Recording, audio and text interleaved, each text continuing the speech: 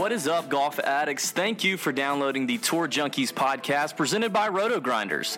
RotoGrinders.com is the place for all the tools needed to dominate your DFS contest. We have got another great episode for you this week, aiming to make all your screens green and provide a few laughs along the way. If you enjoy what we do, support our efforts by going to the TourJunkies.net website and buying some TJ gear from our new shop. We've worked hard on it, and we're proud of the new site and swag. So one last thing before we get into this week's content, our podcast gains more traction on iTunes when our faithful listeners like you take just a moment to leave us an iTunes review. If you've not already, please take just a second and leave us that honest iTunes review. We would appreciate it. Thanks again for hitting the download button on this week's episode, and enjoy the show.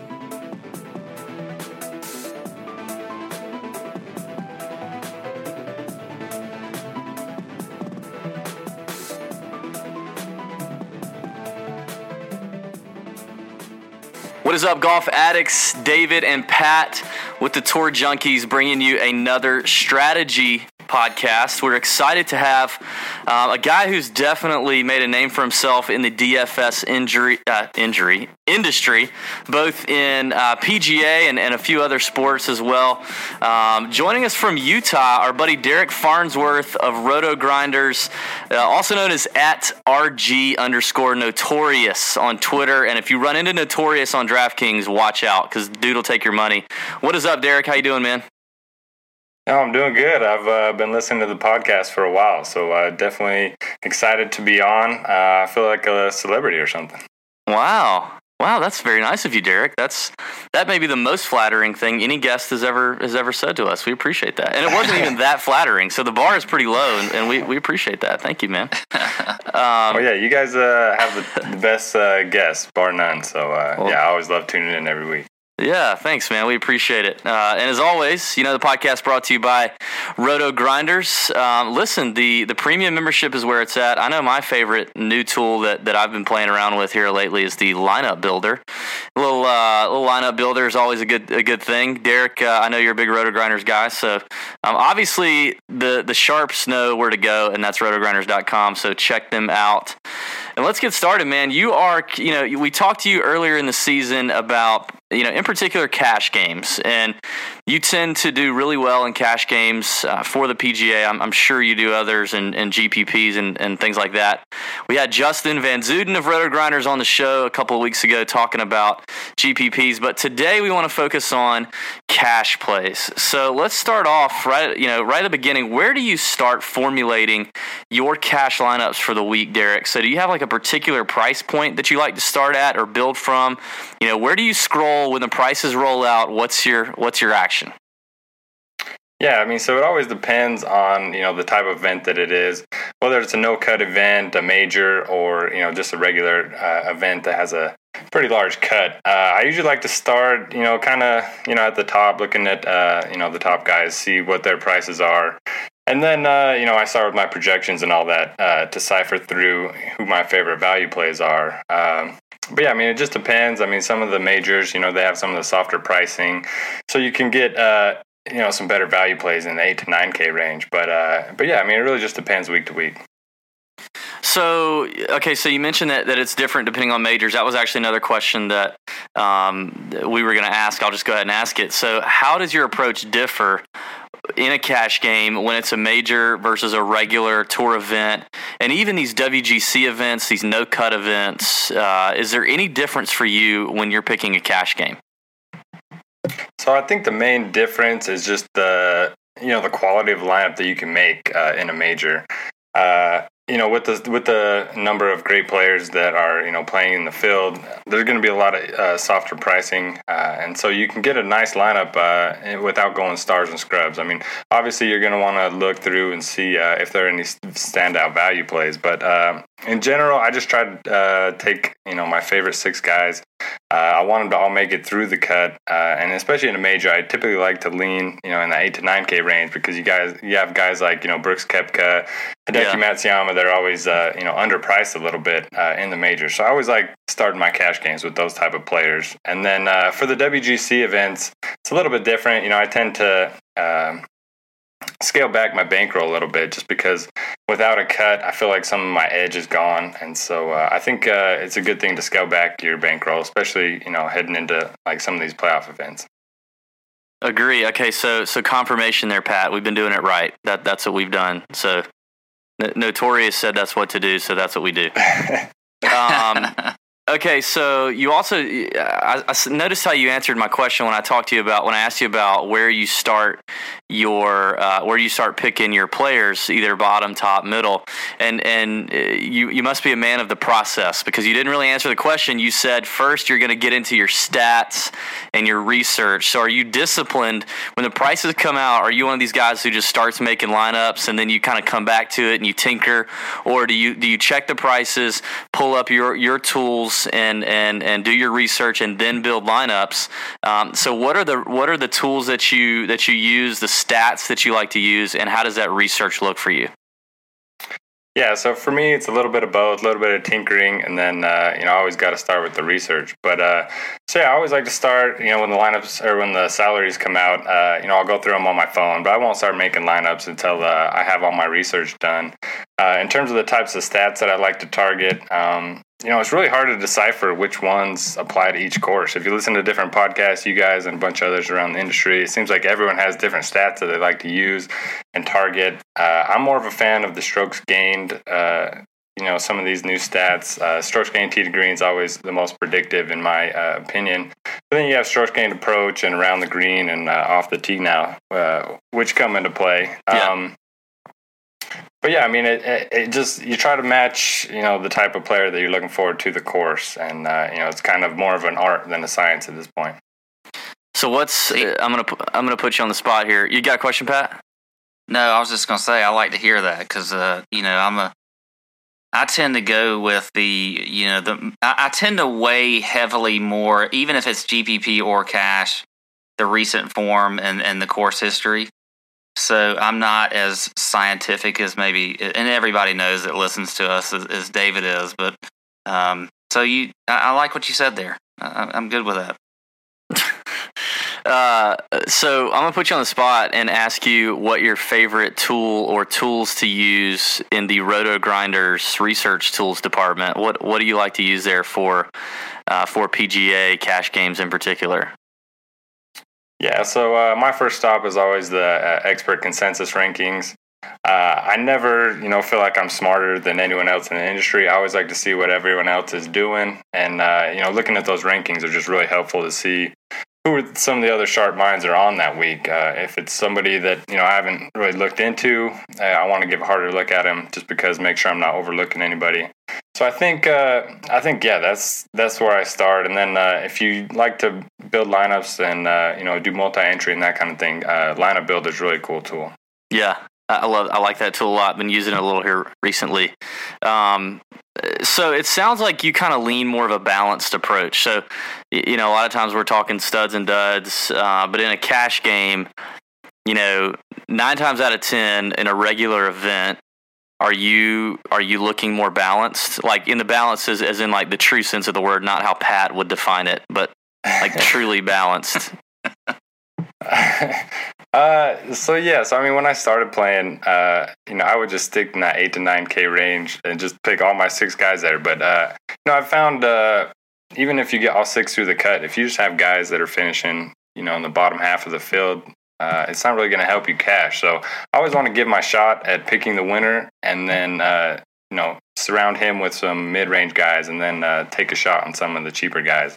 And then, I like to mix in the cheaper guys throughout my lineups. So I'll build a core, and then I'll usually have 1 or 2 studs at the top, 3 or 4 value plays, and then I'll mix in some of the cheaper guys that, a little bit more, variance in their results. So that's what I've found work well for me. What do you guys do? Oh man, we just kind of wing it, really. No, we don't.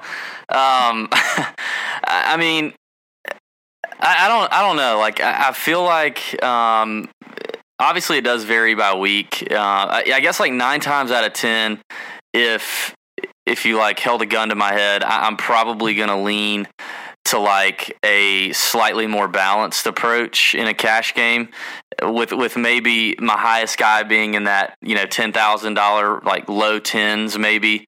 So if he's the fifth, I'll usually fade like the top four guys just so I can have a stronger bottom end. But I don't know, man. That's why we have you on the show, because we need real experts. Well, so I'll kind of interject a little bit here, and I just think, probably for me, my first thought when I'm thinking of a cash game lineup is, all right, is this guy going to make the cut? And then I kind of, sort of, break it out from there. So if I'm looking at, course history, if I'm looking at recent form, how many cuts has this guy made this year? Has he made, 10 out of 11 cuts?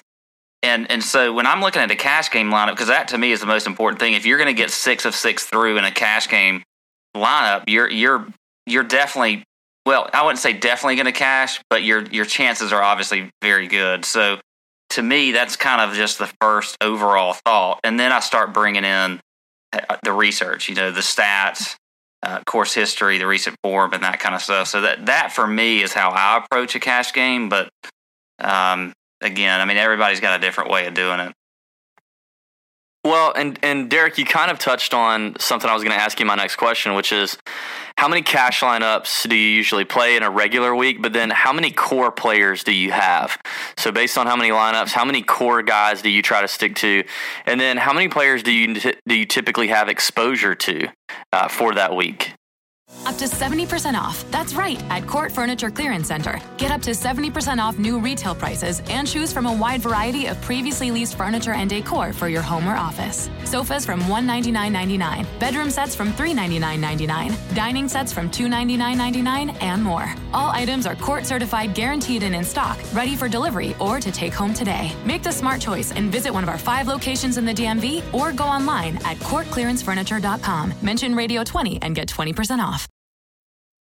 Yeah, so, I mean, golf, it has a ton of variance. And so I'm usually a one lineup kind of guy in the other sports. But when it comes to golf, I mean, even the most expensive guy in the field can miss the cut at any point. If you're talking about basketball, LeBron James isn't going to score 0 fantasy points or something like that. So, right. I mean, I like to usually build 2 different lineups for cash games each week, and then I'll use a core of 3, and then I'll swap out the other 3. So, it just depends week to week, but usually the 3 that I swap out are the cheaper guys, and then I go that way. I think if you just stick with one lineup, I mean, even though it's the most plus EV strategy over the long run. We don't have that many PGA Tour events to play each year, and there's nothing worse than having 3 of your guys miss the cut and having your weekend be over, Friday night. Yeah. That is literally the worst. It's the best thing about PGA DFS, and it is the worst. Like, the best thing is that Friday, anticipation, the cut sweat, the screaming in your office at work. But the worst is when it goes bad and you don't even care to look at your phone over the weekend. All right, so one more question for me, then I'm going to let Pat get in a few here. As it pertains to the salary cap, what about leaving money on the table? So we talked to Justin Van Zuden about the GPP strategy, and obviously you need a little more, there's a lot more variability there too, as far as what it's going to take to actually cash.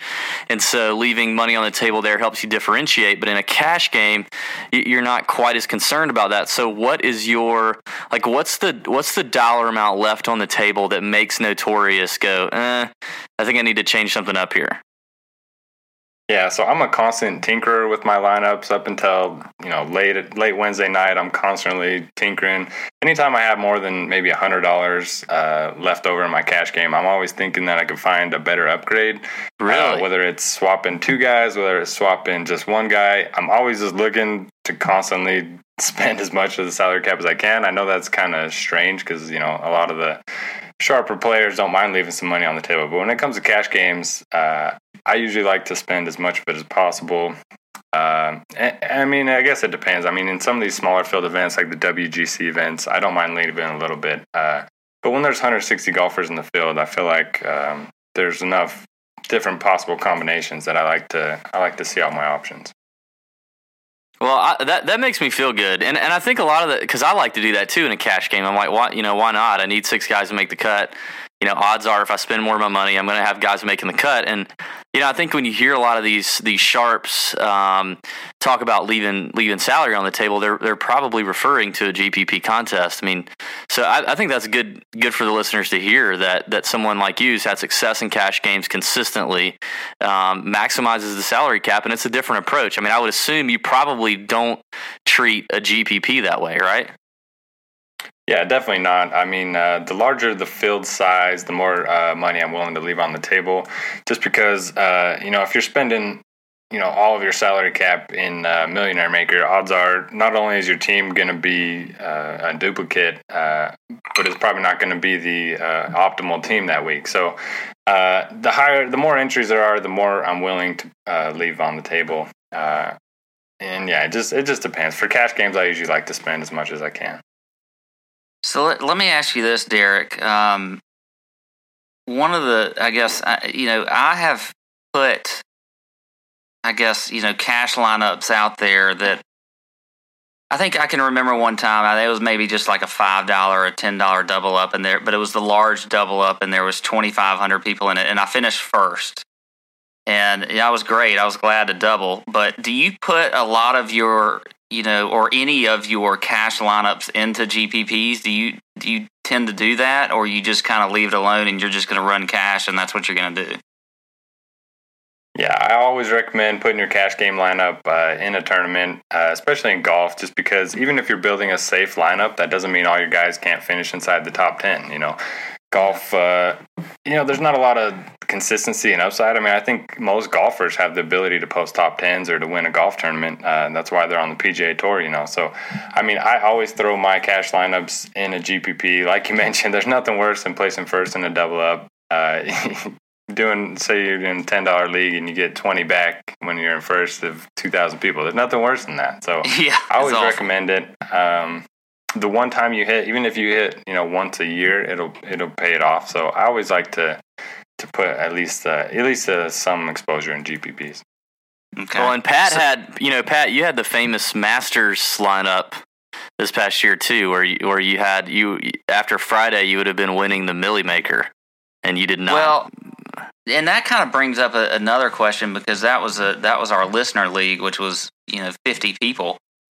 So if you're in if Derek, you're in a 50 person, field, do you consider that like a cash lineup, or do you consider that a tournament lineup? I mean, for me, it's more of a tournament lineup, but I did not enter that lineup into the Millie Maker, and I wish I had. But how do you kind of feel like a smaller field, like if you're gonna, you got 15 people that your buddies that you're doing, week to week contest, do you kind of consider that to be like a cash type strategy, or are you going to use more of a GPP strategy for that? So I'm actually going to ask you guys this same question, because I'm in the Fantasy Golf World Championship, and it starts tomorrow, at least at the time we're recording. So there's 30 of us left. I need your guys' advice. What do I do here? Oh God, are you serious, man? You're putting that kind of heat on us right now.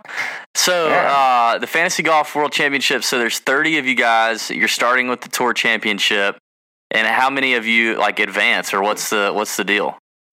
So this is the final round. It started with 125, and so all right, final round. I'm gonna tell you, Derek. I got your answer here. Okay. So what you need to do is you just need to go out and get you a dartboard, and put all 30 players around the dartboard, and just kind of throw 6 darts out there, and then that's how I would go ahead and pick your team for this week. If it were me, at least 2 of those would miss the board, and then I'd probably have to make sure you hit the board. If you don't hit the board, take I don't know, Kevin Na. Kevin Na. No, my advice would be all the Sean O'Hares, because I just think that guy is going to be pretty low owned, but I hate him. So no, I'm just kidding. That is not my advice. Don't do that. It's one of those. It's one of those things that like everyone's going to be overthinking it. So do you just play your optimal lineup and see what happens? Yeah, I don't know. I got some decisions to make. But anyway. It's like the thing where, I mean, because everybody in that's going to be sharp, and so like for us, we can come out and tell our average listener, hey, a lot of people are on Daniel Berger this week. He seems to be the chalky play, and they can avoid. And if Berger busts or whatever, then that's great. If they overweight Berger, then that's great if he plays well. But for you, it's like, okay, all these guys know what's up, and they're reading stuff, they're listening to stuff. We all kind of know the same information. So are we all gonna zig thinking that everyone is zagging, or it's like this weird psychology thing. So I don't know, man. Like, you're on your own with that one. I wish we could give you better advice. I was hoping you guys would just give me the winning lineup, and then I will say I will give you this one thing. I have gotten feedback from one person who will remain nameless, who is close to the tour, who feels like Jordan Spieth is going to win the tour championship by 5 shots. That's what I'll tell you. All right, that's what I'm looking for. This is what I'm looking for. That's all I know, man. I like the Spieth pick as well. He's probably my top guy this week. But if you look back on the history of this tournament, it's you don't always have the top 5 in the world or the studs that win it. I mean, you had like Horschel, you had Bill Haas, you had just Sneds, guys like that. So I don't know, but I mean, we had Spieth last year, but it's definitely an interesting tournament because I think these guys, a lot of them, they're just happy to be in the top 30. I mean, they want to win 10 million. I mean, we know that, but so I don't know. It's kind of hard. That's why I think it's just hard picking lineups this week. But you got 30 guys. So. We're pulling for you, man. I hope that works out. We'll be tracking that. Yeah, by the time this podcast is live, it's probably going to be over. But yeah. Hey, don't forget to put your lineup in. Get off topic. Don't forget to put your lineup in. Okay. Yeah, believe me, I've made about 50 adjustments already. So. I mean, how much public shame would you go through in an event like that if for some stupid reason you forgot to put a lineup in? And that would just be you would be banned. You should be banned from DraftKings if that happens. Yeah, for sure. And if that happened, my wife would be leading the shame charge too. She'd be all over me. she loves to give me crap. So yeah, well that's funny. So like, what's the wife's take on Notorious's basically gambling habit on DraftKings? Well, she it pays the bills, honey. When we were dating, it was a different story, but she loves it now. She plays as well. Does she? And she won't take my advice either. She reads everyone else's advice and makes lineups, and then when hers do better than mine, she just loves it. So that is classic. Yeah, she refuses to read my stuff. I love it. That's pretty funny. We got to watch out for her then, man. That's good, man. My wife has an account on DraftKings actually, and she only did it because she thought it would be cute to make the DraftKings username that was kind of like mine, and then she just barely plays. So mine could care less. Yeah, it could not care less, Pat. Yeah. If she could care less, then that means she cares. So Derek, what are your favorite cash games to play week to week? I mean, do you like the smaller field double ups or 50-50s or the larger fields? I mean, what's your kind of go to when you're starting to look at the week as far as entries that you're going to make?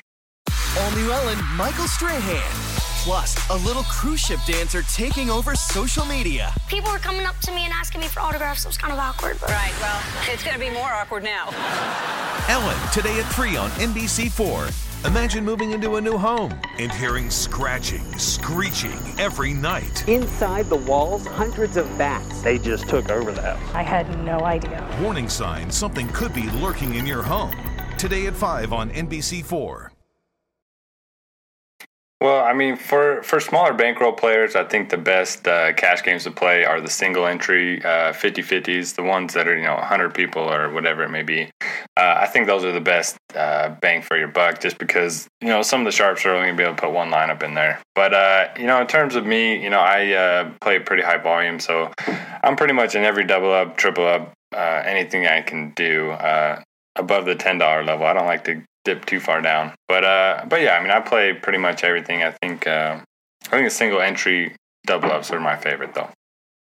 So along those lines, if I'm a listener, with $100 and I'm wanting to play every week and have a little riding on the tournament, how do you recommend I start beginning, with this fall swing and moving through the season as far as just bankroll management? If we're just starting, let's take it after the Tour Championship this week and we're starting the fall swing, you've got $100, you're wanting to play mostly cash, what's your recommendation as far as, just strategy with bankroll and everything going forward?